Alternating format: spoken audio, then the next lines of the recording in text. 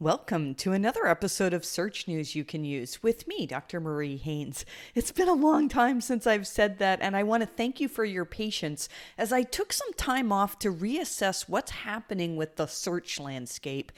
Today, I want to share with you how I believe Google's helpful content system has radically changed search. This is a really big deal for SEOs, and it's taken me a number of months to be able to formulate my thoughts on this. In this episode, I'm going to take you through some history, going back to the days where the Penguin algorithm devastated sites, and ending with how the helpful content system is doing the same today, but in different ways. If you've been a regular listener, you know that I've been studying Google's algorithms for a long time. When I started in SEO, I was actually a veterinarian. In 2008, I made a website. It was to help my clients and other people on the internet get good veterinary advice online because I was tired of clients coming to me saying, oh yeah, I found this advice on Yahoo Answers and it was completely wrong. And then I got sucked up into this thing called SEO, trying to figure out how do I get more people to come from search engines to my website. I've been obsessively trying to understand how Google works. Honestly, I don't even know why I do this, but eventually this turned into consulting with other people. I ran an agency for several years, and I've spoken all around the world on what it is that Google's algorithms are built to reward. And let me tell you that I think that so many SEOs are focusing on Google's algorithms as they existed before AI was an integral part of how they rank websites. So in today's episode, what I'm going to share with you is how AI systems like the helpful content system have radically changed how Google ranks search results. I'm betting that many of the tasks that you do for your website on a regular basis, things you do because they're seen as good standard SEO practice, do very little to actually improve Google's rankings because they're not really doing much to make your content more helpful than competitors are. I've been doing site audits and assessing traffic drops for, my first site review was 2012. So 11 years of thoroughly analyzing sites that are struggling to rank. I started by trying to unravel the Penguin algorithm. And then many sites that were coming to me for advice, they were hit by Panda. I'm going to talk about Panda soon. There were the days of the updates that Glenn Gabe initially called phantom updates. These were, things that Google didn't announce, and we were told by Google later that these were actually something that we should be calling core updates. That's a term that you're probably familiar with today. And then let's talk about the end of 2022, more recently. This is when I stopped doing podcast because there was just too much to understand and so many changes happening with how Google ranked results. I was finding that every site that I was analyzing really seemed to be impacted by this helpful content system. But I was having trouble not only explaining that, but also coming up with practical strategies for recovery. The very first helpful content update rolled out on August 25th, 2022. Now, just a few weeks before that, I had an email from Google and it said, would you like to talk to us about this new algorithm change that we're going to have? And I was like, yes. Google's never done that, reached out to, and it wasn't just me. There were many SEOs that Google reached out to.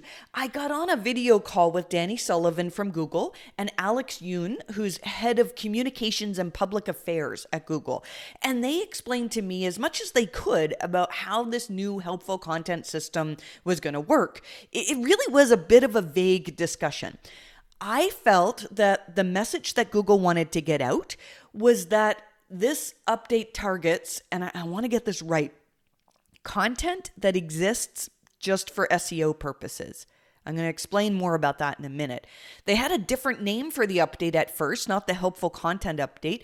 They were going to call it the People First update because it's meant to reward content that's created for people, for existing audiences, and it punishes content that's created primarily for search engines. It's a little bit hard to grasp what that means, content created for search engines. Hopefully, by the end of this episode, you'll have a better understanding of whether this is the type of content that you're producing. I've spoken with a few site owners this week alone who have had an eye-opening moment when I pointed out the parts of their content that they wrote for search engines and not for people. So Google wanted to ensure that people still understood that much of what we do in the name of SEO is still good and helpful. Google's not against SEO. They have a whole guide to encourage us with what's good SEO practice.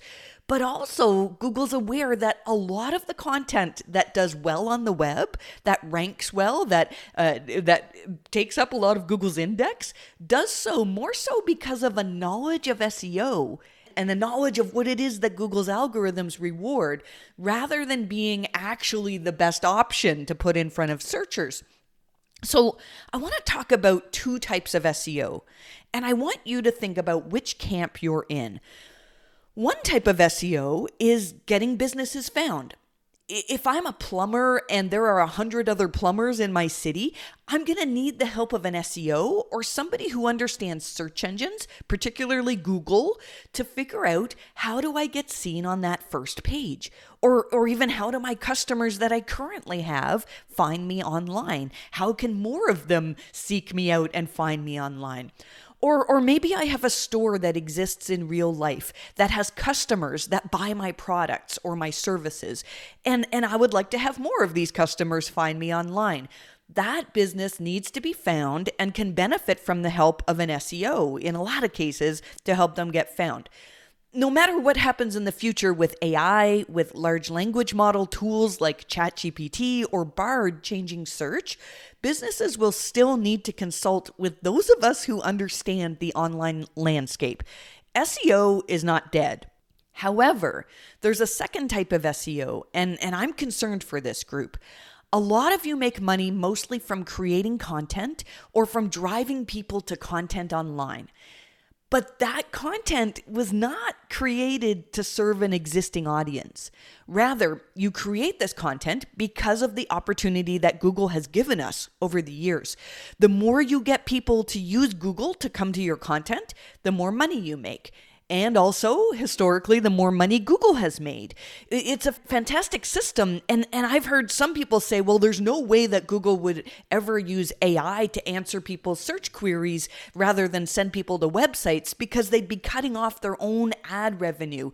This is a whole other topic, which probably I need a few podcast episodes to explain. I think AI will completely reshape how money is made on the internet, especially when we talk about Project Tailwind, or Google's official name now is Notebook LM, that will allow us to use AI that's grounded in our own Google Docs. I wrote a bunch in episode number 295 of newsletter this week to talk about that. And I don't want to get off track here talking about the helpful content system. Hopefully I'll get more podcast episodes in talking about that. But I don't think Google's in trouble. I think they've got lots of ways that they can change the way that money is made online. So many of you do SEO because we have this opportunity to create content and then use our skills to drive traffic to that content, which allows our clients to make money. So that's different than doing SEO for a business with an existing audience. This is important. One of Google's questions that they tell us to ask ourselves, and if you have been listening to podcasts for a long time, you know that I'm always talking about Google's helpful content questions. I have a link to it in the description of this show so that if you have not read the helpful content criteria, this is super important. I have it open on my desk all day. I'm always referring back to it. So here's one of the questions. Do you have an existing or intended audience for your business or site that would find the content useful if they came directly to you? Last year, Barry Schwartz from Search Engine Roundtable did an interview with H.J. Kim from Google, and they talked about the Panda algorithm filter. Panda was a change that Google made in their search engines starting in 2011, and it's very important. It was a change to improve the quality of the sites in the search results. Google gave us a list of questions to consider that are still important today. I've linked to these questions in the show notes for this episode again. They've been modified somewhat over the years. Eventually, Google moved them to a new page on core updates, and now they're on Google's page on creating helpful content. So these questions are so important.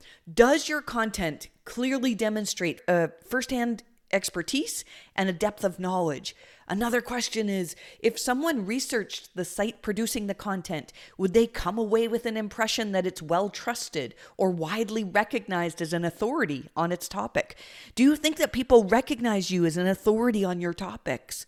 If not, then you're not aligned with Google's recommendations on creating helpful content. Does the content provide original information, reporting, research, or analysis?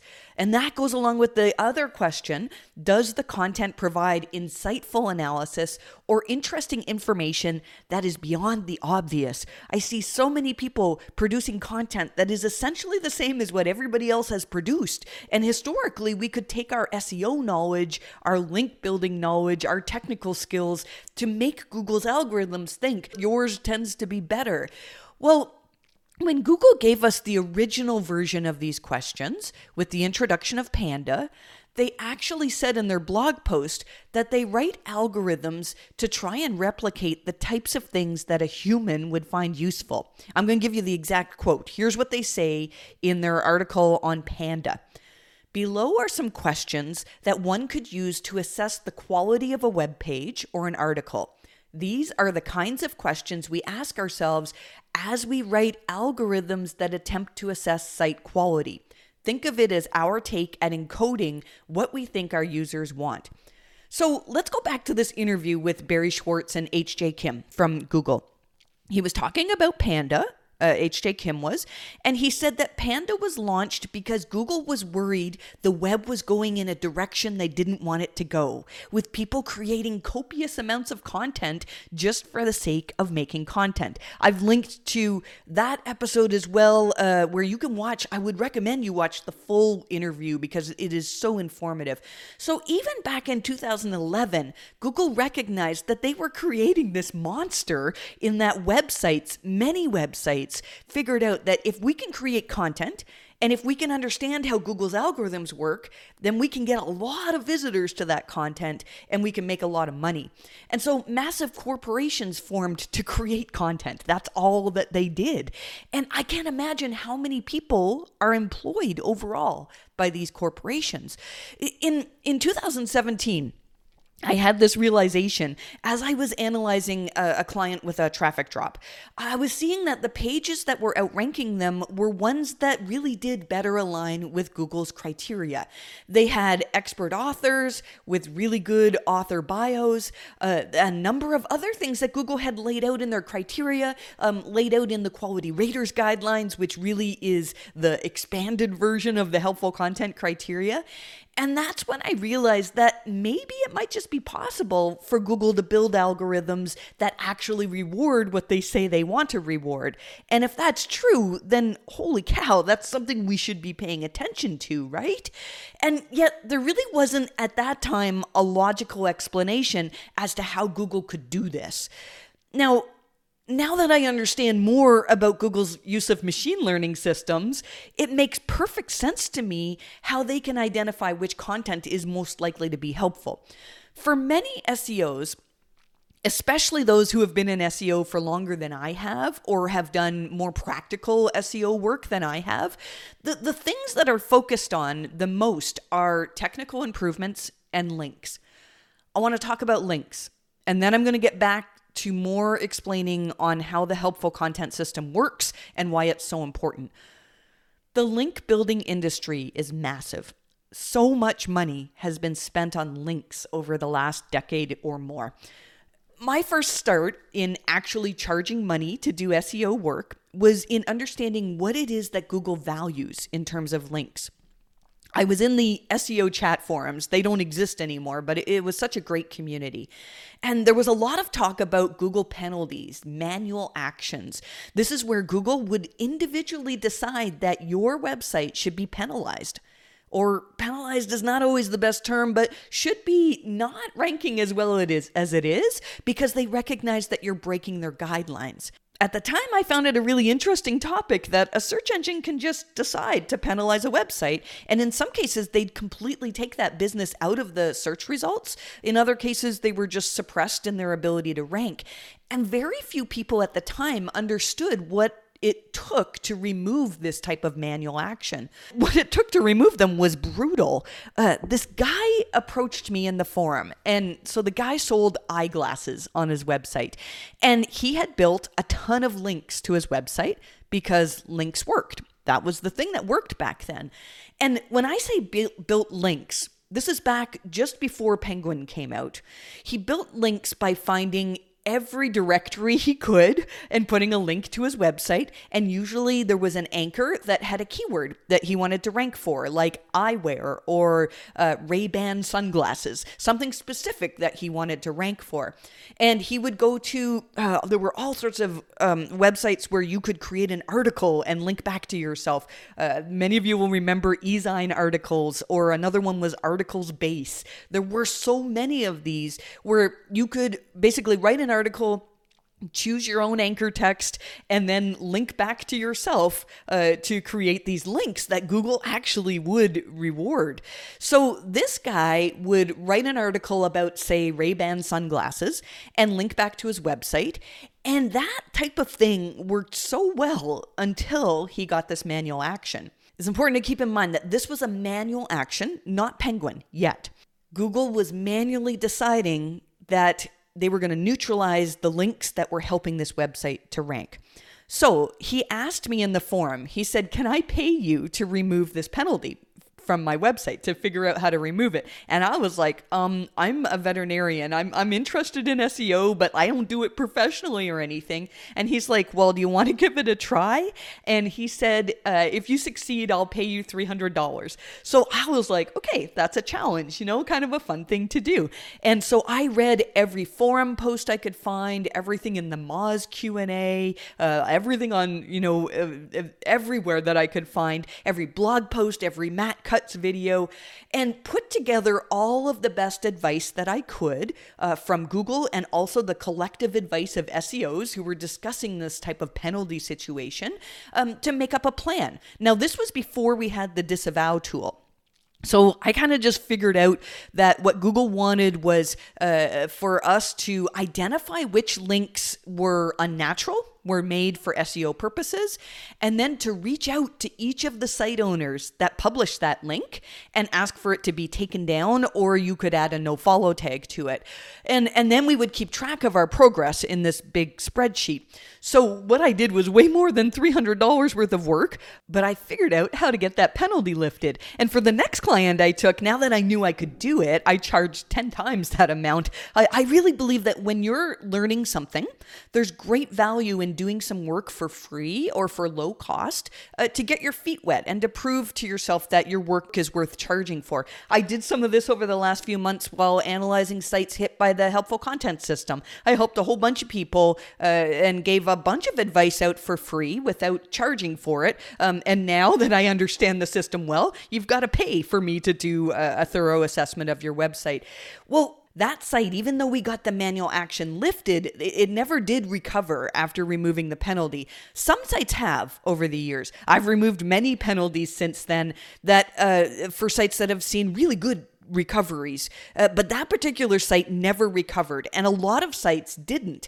The reason is that those links worked until Google figured out how to stop them from working to improve your rankings.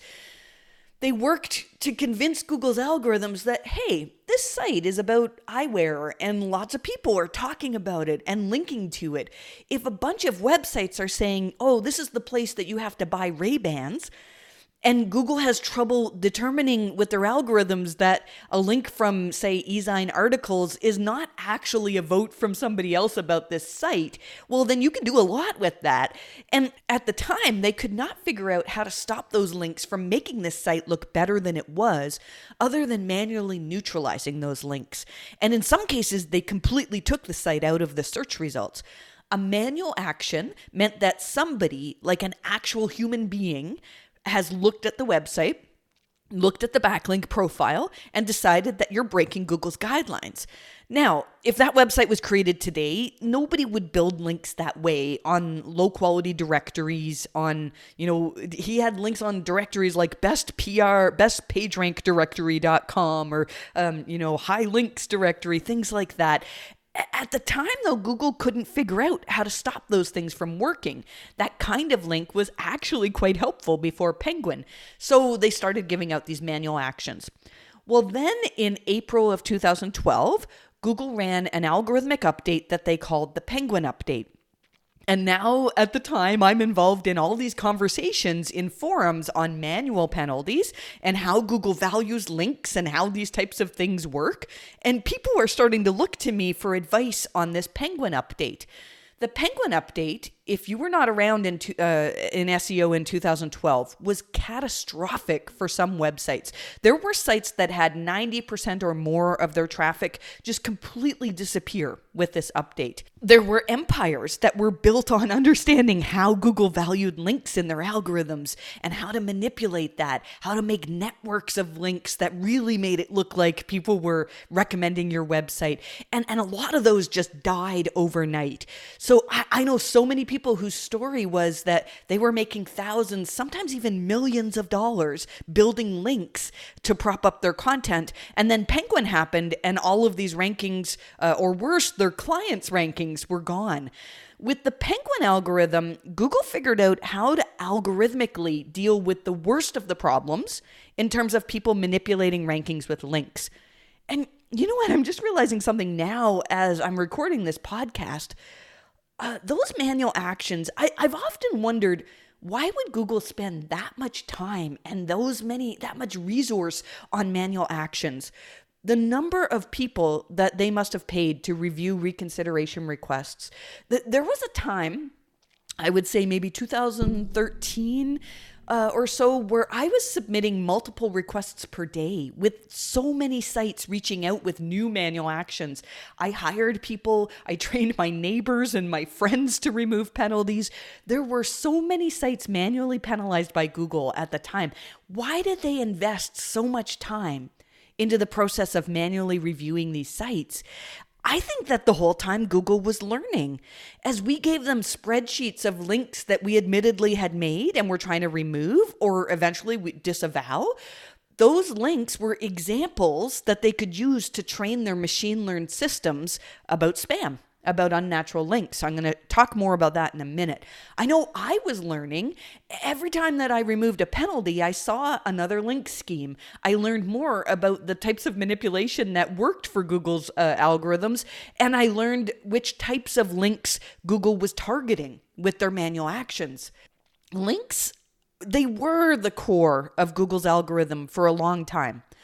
Links were the thing that made Google better than all the other search engines.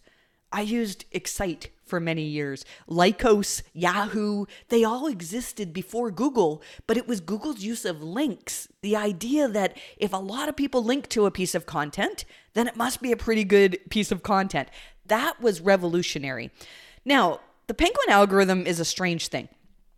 Every time Google ran a Penguin update, I would say, see, Google is just getting better at ignoring unnatural links, and you should all stop building links just to prop up your rankings. Yet, people who built links, people who I trusted, I know a lot of people who are working in black hat SEO or even legitimate white hat SEOs who were doing things to get links, would continually tell me that many types of links were still clearly being rewarded by Google's algorithms. I think many still are today. Google's documentation on their ranking systems tells us that PageRank, so PageRank is why we build links, was the core of Google's ranking system. And it's still important today, but how they use it has changed significantly over the years. When you can truly get people to link to you, to be recommending you, not because of your marketing efforts, although, I mean, you can still do marketing efforts. You want to get the word out about your site, your business, your products. But if you can do stuff that earns links earns recommendations from those who matter in your industry, I do think those are still very valuable. They speak to your EEAT. They are one of the many criteria that Google can use to evaluate whether content is likely to be helpful. Links have always been important, but I think they're way less important than a lot of SEOs think. With all of this said, if you are struggling to get good links, you can reach out to me. I have some connections from companies that I feel do good work in this area, but a good link builder, somebody who can truly help you attract the kind of link Google wants to recognize and reward, is really expensive now because it's not easy getting the kind of link that Google wants to consider in their algorithms. And also, there's so much more to creating helpful content than just links. I'm going to get there in a minute, but let's go back and talk about Penguin. When Google first announced Penguin, the announcement didn't really actually talk about links. It talked about manipulation, about keyword stuffing. It showed a bunch of screenshots of just pages that had a whole bunch of keywords on them, like complete gibberish. And it talked about web spam in general, but it took a little while before the SEO community unanimously agreed that Penguin was primarily about links. And then Matt Cutts, who was head of web spam at Google, confirmed that he said on Twitter that yes, links were the primary area of concern for sites that were impacted by Penguin. I spent many years trying to understand Penguin, because lots of legitimate businesses who paid for what ended up being low quality SEO, kind of like shortcut SEO, where they just built links because links worked, real businesses were hurt by Penguin. And there was very little guidance from Google on what businesses could do if they were affected. I had many businesses turn to me for help. And here I am, a veterinarian with an interest in SEO, trying to learn all I can to help these businesses. And then eventually Google gave us this tool they called the disavow tool. So instead of getting links removed, we could just say, here's a list of links, and Google, we don't want you to count those in your algorithms. I experimented with using it so much, and in my experience, in removing manual actions, when you have a manual action for unnatural links, it's really difficult to get it removed unless you've made efforts to remove or disavow almost every single link that was made for SEO purposes. Trust me, you do not want to get a manual action. It was super interesting to see the types of links that Google chose to penalize and how they changed over the years. Years ago, we'd see sites penalized for widespread article publishing and low-quality directory links. But gradually, it got harder and harder to distinguish when we were doing a link audit for sites what the unnatural links were from the actually truly earned links, the ones that we'd say, yeah, Google wants to reward this. For several years, I had an entire team of people that we'd sit around a table and we'd go through the links that were made, that were pointing to a website, and we'd decide one by one whether each link was one that was made for SEO purposes, whether it was one that was just, the type of spam that every site gets, or whether it was a link that Google's algorithms were likely to consider valuable and worthy of counting. Our process was to just be very aggressive and get rid of everything that smelled like SEO. Because if we didn't do this, we would fail our reconsideration request repeatedly until we had been wildly cutthroat in identifying links made for SEO purposes. One quick tip, if you're dealing with a manual action and if you've had several failed attempts, something that would work for me, and this was only, when we got to the point where I was like, man, we've removed everything that really should be considered an SEO-made link. I would file a reconsideration request that essentially said, look, we've done all we can to identify links made for SEO. We've removed what we can. We've disavowed the rest, and there's nothing more we can do. And then often, magically, Google would just remove the penalty. So who knows?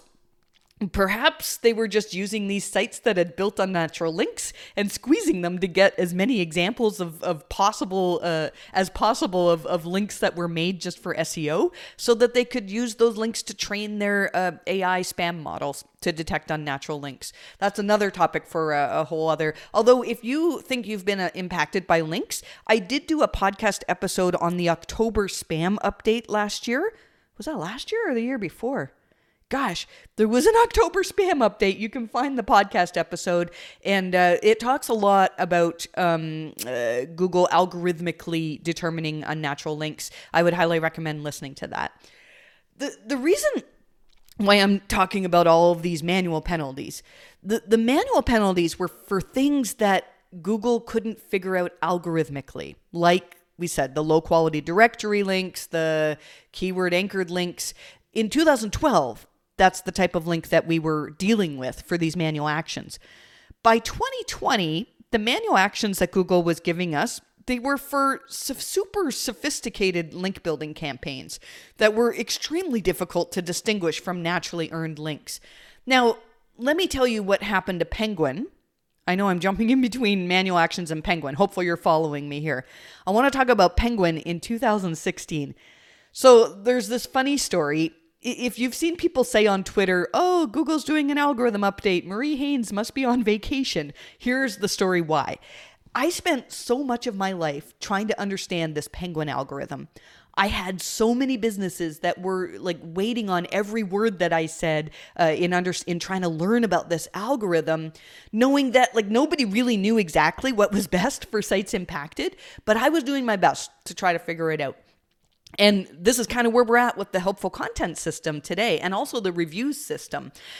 Between 2014 and 2016, I had so many clients that were struggling and had filed disavows, and they were waiting for Penguin to run again to see if they'd recover. Because back then, you couldn't recover from a Penguin hit until you cleaned up, and then Google ran another update. And then at one point, a Google employee said, somebody asked them, what's happening with Penguin? Because I wasn't the only one that was waiting for businesses to be able to recover. Well, this Google employee said, hang in there. We're going to be running another update within the next quarter. And then 2 years went by, almost 2 years, and we still had not had a Penguin update. Why did it take so long? It makes sense to me now. I had business after business that were like, I don't know, maybe we should start over with a brand new website. We had all these strategies. I did have some businesses that started over. We did one of them, we did all these things with redirecting their links through an intermediate domain that was blocked by robots. And the idea was that would stop the signals that were passing. But then Google figured out that the content was the same and they canonicalized all the links. It was really, really hard to get rid of this Penguin issue. So some people argued, these businesses deserve to suffer because they tried to cut corners and they got away with low quality link building. But many of these businesses just hired an SEO agency and had no clue that the person who was building links for them was actually breaking Google's guidelines in doing so. So when Google finally did run another Penguin update, it was September of 2016. And that was also the first time in many years that I decided to travel. I went on a little trip and played a tournament for Ingress. I don't know if any of you have played Ingress. I don't do it anymore, but it was a lot of fun. Well, when Penguin launched, here's the funny bit about me traveling. I was on a train with barely any internet connection. And so I couldn't, after 2 years of waiting for this update to happen, I couldn't analyze it. And then there were a few other times that we were waiting for an update and Google ran it while I was traveling. So I'm telling you, I haven't traveled in a while. COVID changed a lot. And I'm speaking in the fall at a couple of events, so be warned. Now, why did it take so long for Google to rerun Penguin? Let me tell you about Penguin 4.0 in 2016. Google was kind of vague about it. They told us Penguin was now more granular in its ability to assess links. And also, instead of penalizing websites, it was now able to neutralize the effects of unnatural links. That's a big deal. The thing was, though, they didn't really officially communicate any of this. We found that information out in random social media posts, in Facebook posts, not official, and not Facebook posts from Google, from just Google employees who were talking about the update. There was very little from Google that the average business owner, could grab and say, oh, okay, this is what's happening with my website. With Penguin 4.0, Google lifted this suppression that was on many, many sites. many sites that had been involved in unnatural link building began to rank again, even some sites that had not filed disavows. Now, I had all sorts of theories on the time on what happened with Penguin, but there's something that I didn't know. And there's a really important piece of information that I didn't know at the time. I've only just recently found out when Dr. Pete from Moz published an article on Google's updates over the years. Dr. Pete Myers is a data scientist. He's such a really cool guy. He put together this heat map. It's a document of Google algorithm updates. And, if you hear me tweeting about things like, the SEMrush sensor or Mozcast, which is Dr. Pete's tool, is high today, that means that there was a lot of shakeup in the search results. There were a lot of changes in ranking positions. And so probably Google's doing some type of an update to their algorithms that's significant enough to impact a lot of sites. Lately, these tools have been showing wild turbulence almost every single day. The SEMrush sensor just this week hit 9.4, which they call a Google quake, but it's been super high for months now. So it's really, there has been a lot of change. So when you look at Dr. Pete's heat map, where red means that there's a lot more algorithm turbulence, there's a really obvious point when it starts to just turn orange, and then it's consistently orange or red from that point on. And you can probably see where I'm going with this story. That date where things shifted to a state of constant turbulence was late September of 2016, the same time when Penguin 4.0 ran. So now it makes sense to me. We've been seeing these statements from Google lately telling us that they've been what they call an AI first company, artificial intelligence first company, for 7 years now. Well, 7 years ago was 2016. So I expect that Penguin 4.0 was actually the introduction of new AI systems into Google's algorithms. The more they can rely on AI systems to determine which pages are high quality and helpful, the less they need to rely on links as a proxy. So instead of saying this page has a lot of links pointing to it, therefore it must be one that people find helpful, they can now say this content has several characteristics that align with our model that's designed to determine whether content is helpful. Now, each time Google ran an update, whether it was an announced update like a core update or a product reviews update, or more recently a helpful content update, every time I analyzed sites that were struggling, I'd look at content that Google had elevated and try to find patterns on what had changed. One of these updates was not announced as an update, but a day where many sites saw wild changes in rankings. This was February 7th, 2017. Since then, someone from Google has told me that this was actually an unannounced Panda update, but we had no official word from Google on what happened on that day. Now, you might remember us talking about Fred in March of 2017. I think what we called Fred was, this big change to improve quality actually started a month before that in February. When I analyzed content that was impacted on that particular day, the pattern that I noticed that was consistent across all of the sites that I analyzed was that Google promoted content, in this case, that had author bios, where the authors had the type of expertise that users might find helpful, just like they described in the Panda questions. So I did a review in early 2018 for a site that had previously suffered a catastrophic drop in February of 2017. And I shared my thoughts on what Google's algorithms were rewarding, and they took that advice seriously. They went out and they hired expert authors. They did a bunch of things to improve things like how they referenced content and other things. I gave them this document of over 100 pages of things that Google had said were aligned with content quality that didn't really they didn't demonstrate on their websites. And so they made all sorts of changes. This certainly was not an inexpensive decision for them, because hiring medical expertise was terribly expensive, but it paid off tremendously for them with the August 1st, 2018 Medic update. They had, which was a core update. They had incredible increases in very, very profitable keywords. For the last several years, with almost every single significant Google update, whether it's announced or not, there's one super obvious pattern. It's not author bios. It's not reputation, although that can be a factor, but there's one specific difference when looking at pages that Google's algorithms started to prefer and comparing those to the site that I'm analyzing that has had traffic drops.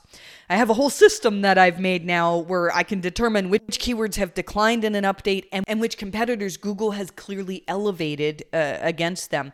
And it's amazing to see how one page often just shoots out of nowhere to start outranking the sites I'm analyzing, often coinciding with the day of an update. There's one really obvious thing though, and that is that the page that Google elevated is just a better page to meet the needs of someone who searched for that query. The page is more helpful. So let's talk about how Google identifies which content is likely to be helpful. Let's talk about the helpful content system. I recently wrote a massive article on this system. I'd encourage you to take the time to read it. It took me over 6 months to research and write it, probably longer than that, actually. My hope is this article and also this podcast episode that you're listening to will help to shift your mindset so that instead of focusing mostly on producing pages that are technically sound, load quickly, make good use of internal links, I mean, those are all good things, but I'd love to see more focus on producing content that actually is the best option for Google to put in front of someone. Google's helpful content system uses AI to reward sites with consistently helpful content, and it demotes sites by putting a classification on them whose content usually isn't the best option to put in front of searchers. It's a hard concept for us to grasp because it doesn't fit into what we've been taught about how Google's algorithms work. As SEOs, we understand PageRank. And for many years, PageRank was at the core of Google's algorithms. Here's what Google says in their documentation on the many systems that are used in ranking. One of those systems they talk about, they've called it link analysis systems and PageRank. I'm going to read from Google's documentation. We have various systems that understand how pages link to each other as a way to determine what pages are about and which might be the most helpful in response to a query. Among these is PageRank, one of our core ranking systems used when Google first launched. Those curious can learn more about reading the original PageRank research paper and patent. How PageRank works has evolved a lot since then and continues to be a part of our core ranking systems. So PageRank is a component of EEAT.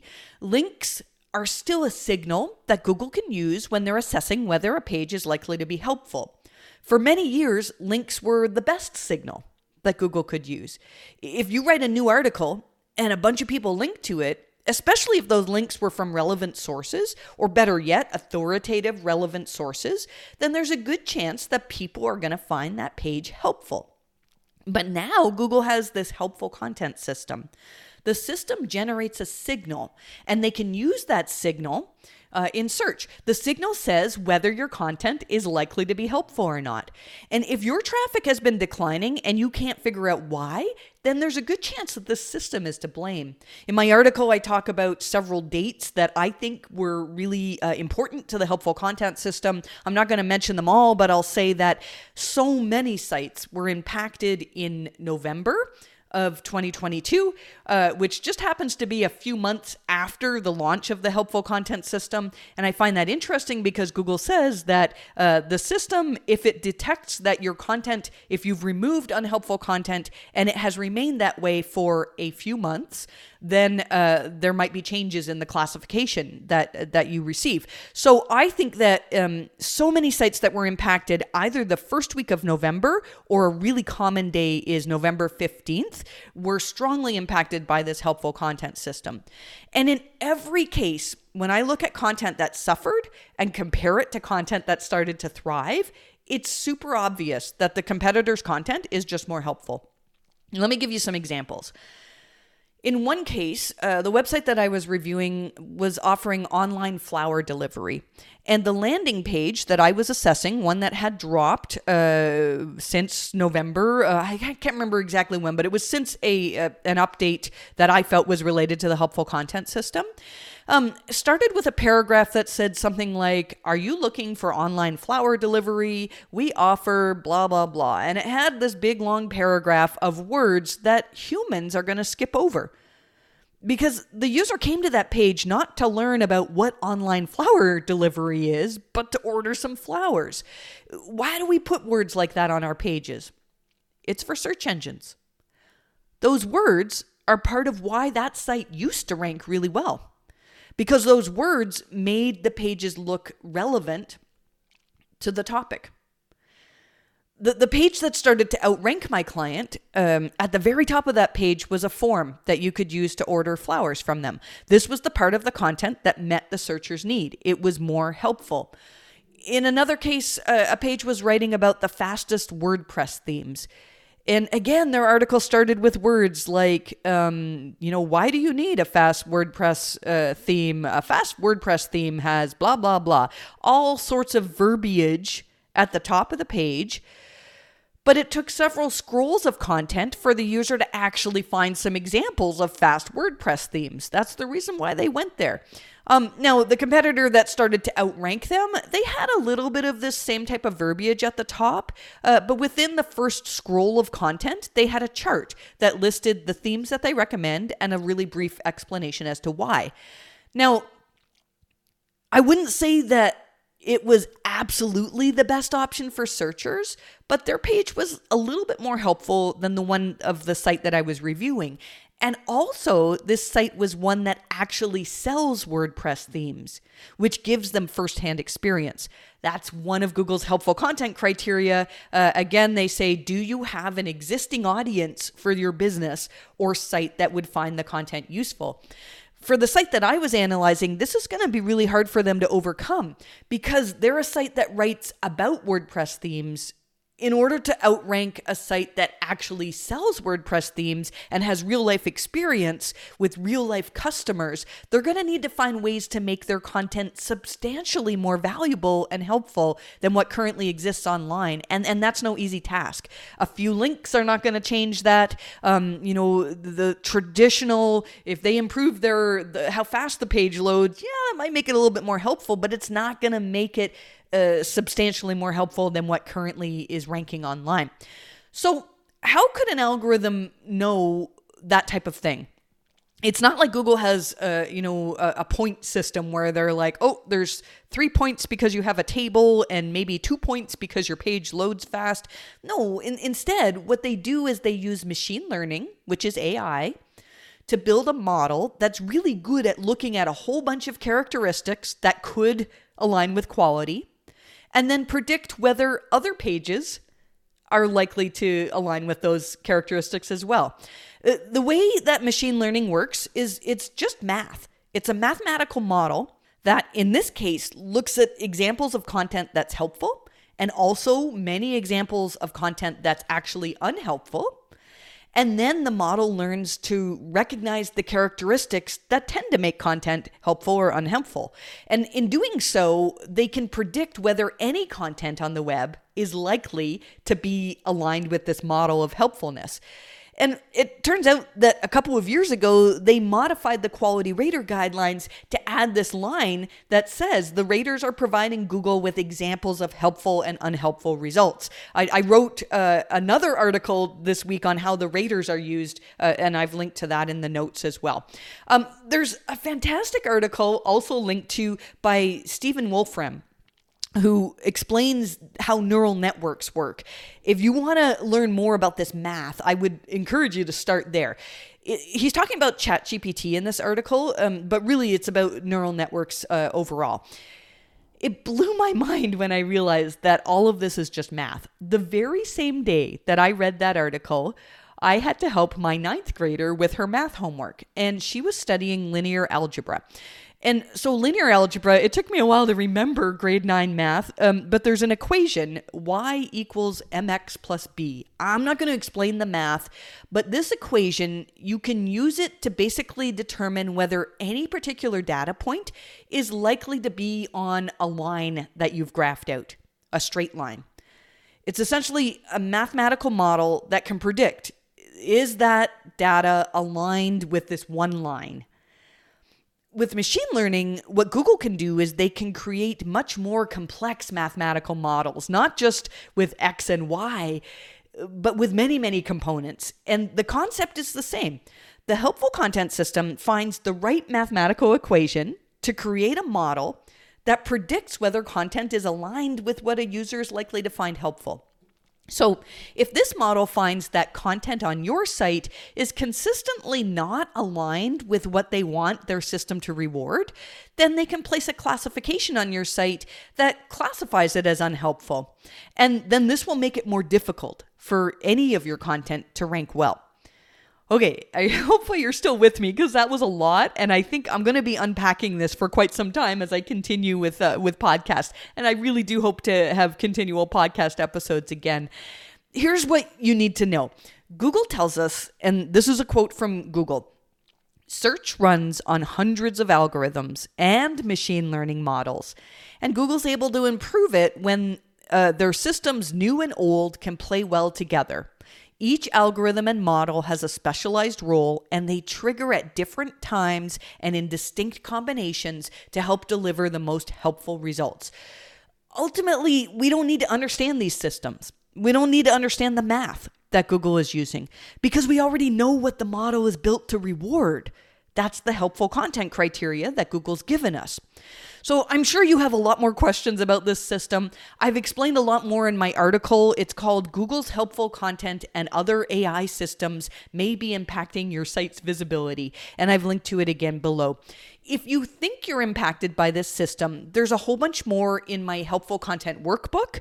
There's a whole bunch of exercises that I've put together to help you determine what it is that your searchers, that your audience are looking for, and how you can analyze what Google's rewarding, and you can take these criteria to improve the helpfulness of your content and improve your chances of aligning with what it is that Google wants to reward. If you were impacted by the helpful content system, it is possible to recover. I have seen some sites that I believe have recovered. It will take a few months, and then magically one day you may find that Google removes the classification or removes the weighting on the classification, and you're able to rank again. But it takes significant work in removing stuff that's unhelpful, and that might not just be thin pages. It might be words on pages that are just there for search engines. And also improving your content so it actually is the most helpful and the most substantially valuable content that Google can put in front of someone. I want to thank you for your patience in waiting for podcast to resume. I seriously, I put it on hold for 7 months now so that I could focus on understanding and communicating what's important about this system. And I really want to thank all of you who reached out to me to tell you that you missed podcast. You have no idea how much you have helped me and supported me in saying that. I'm not sure if I'll be on a regular cadence as before in putting out podcast, but I do plan to put out a whole bunch more content now that I've got everything organized for myself. And I also have another project that I'm soon about to share a bunch more on, and that's a community for us to discuss this type of thing more. So stay tuned on information for that. Thanks so much for listening, and I wish you the best of luck with your rankings.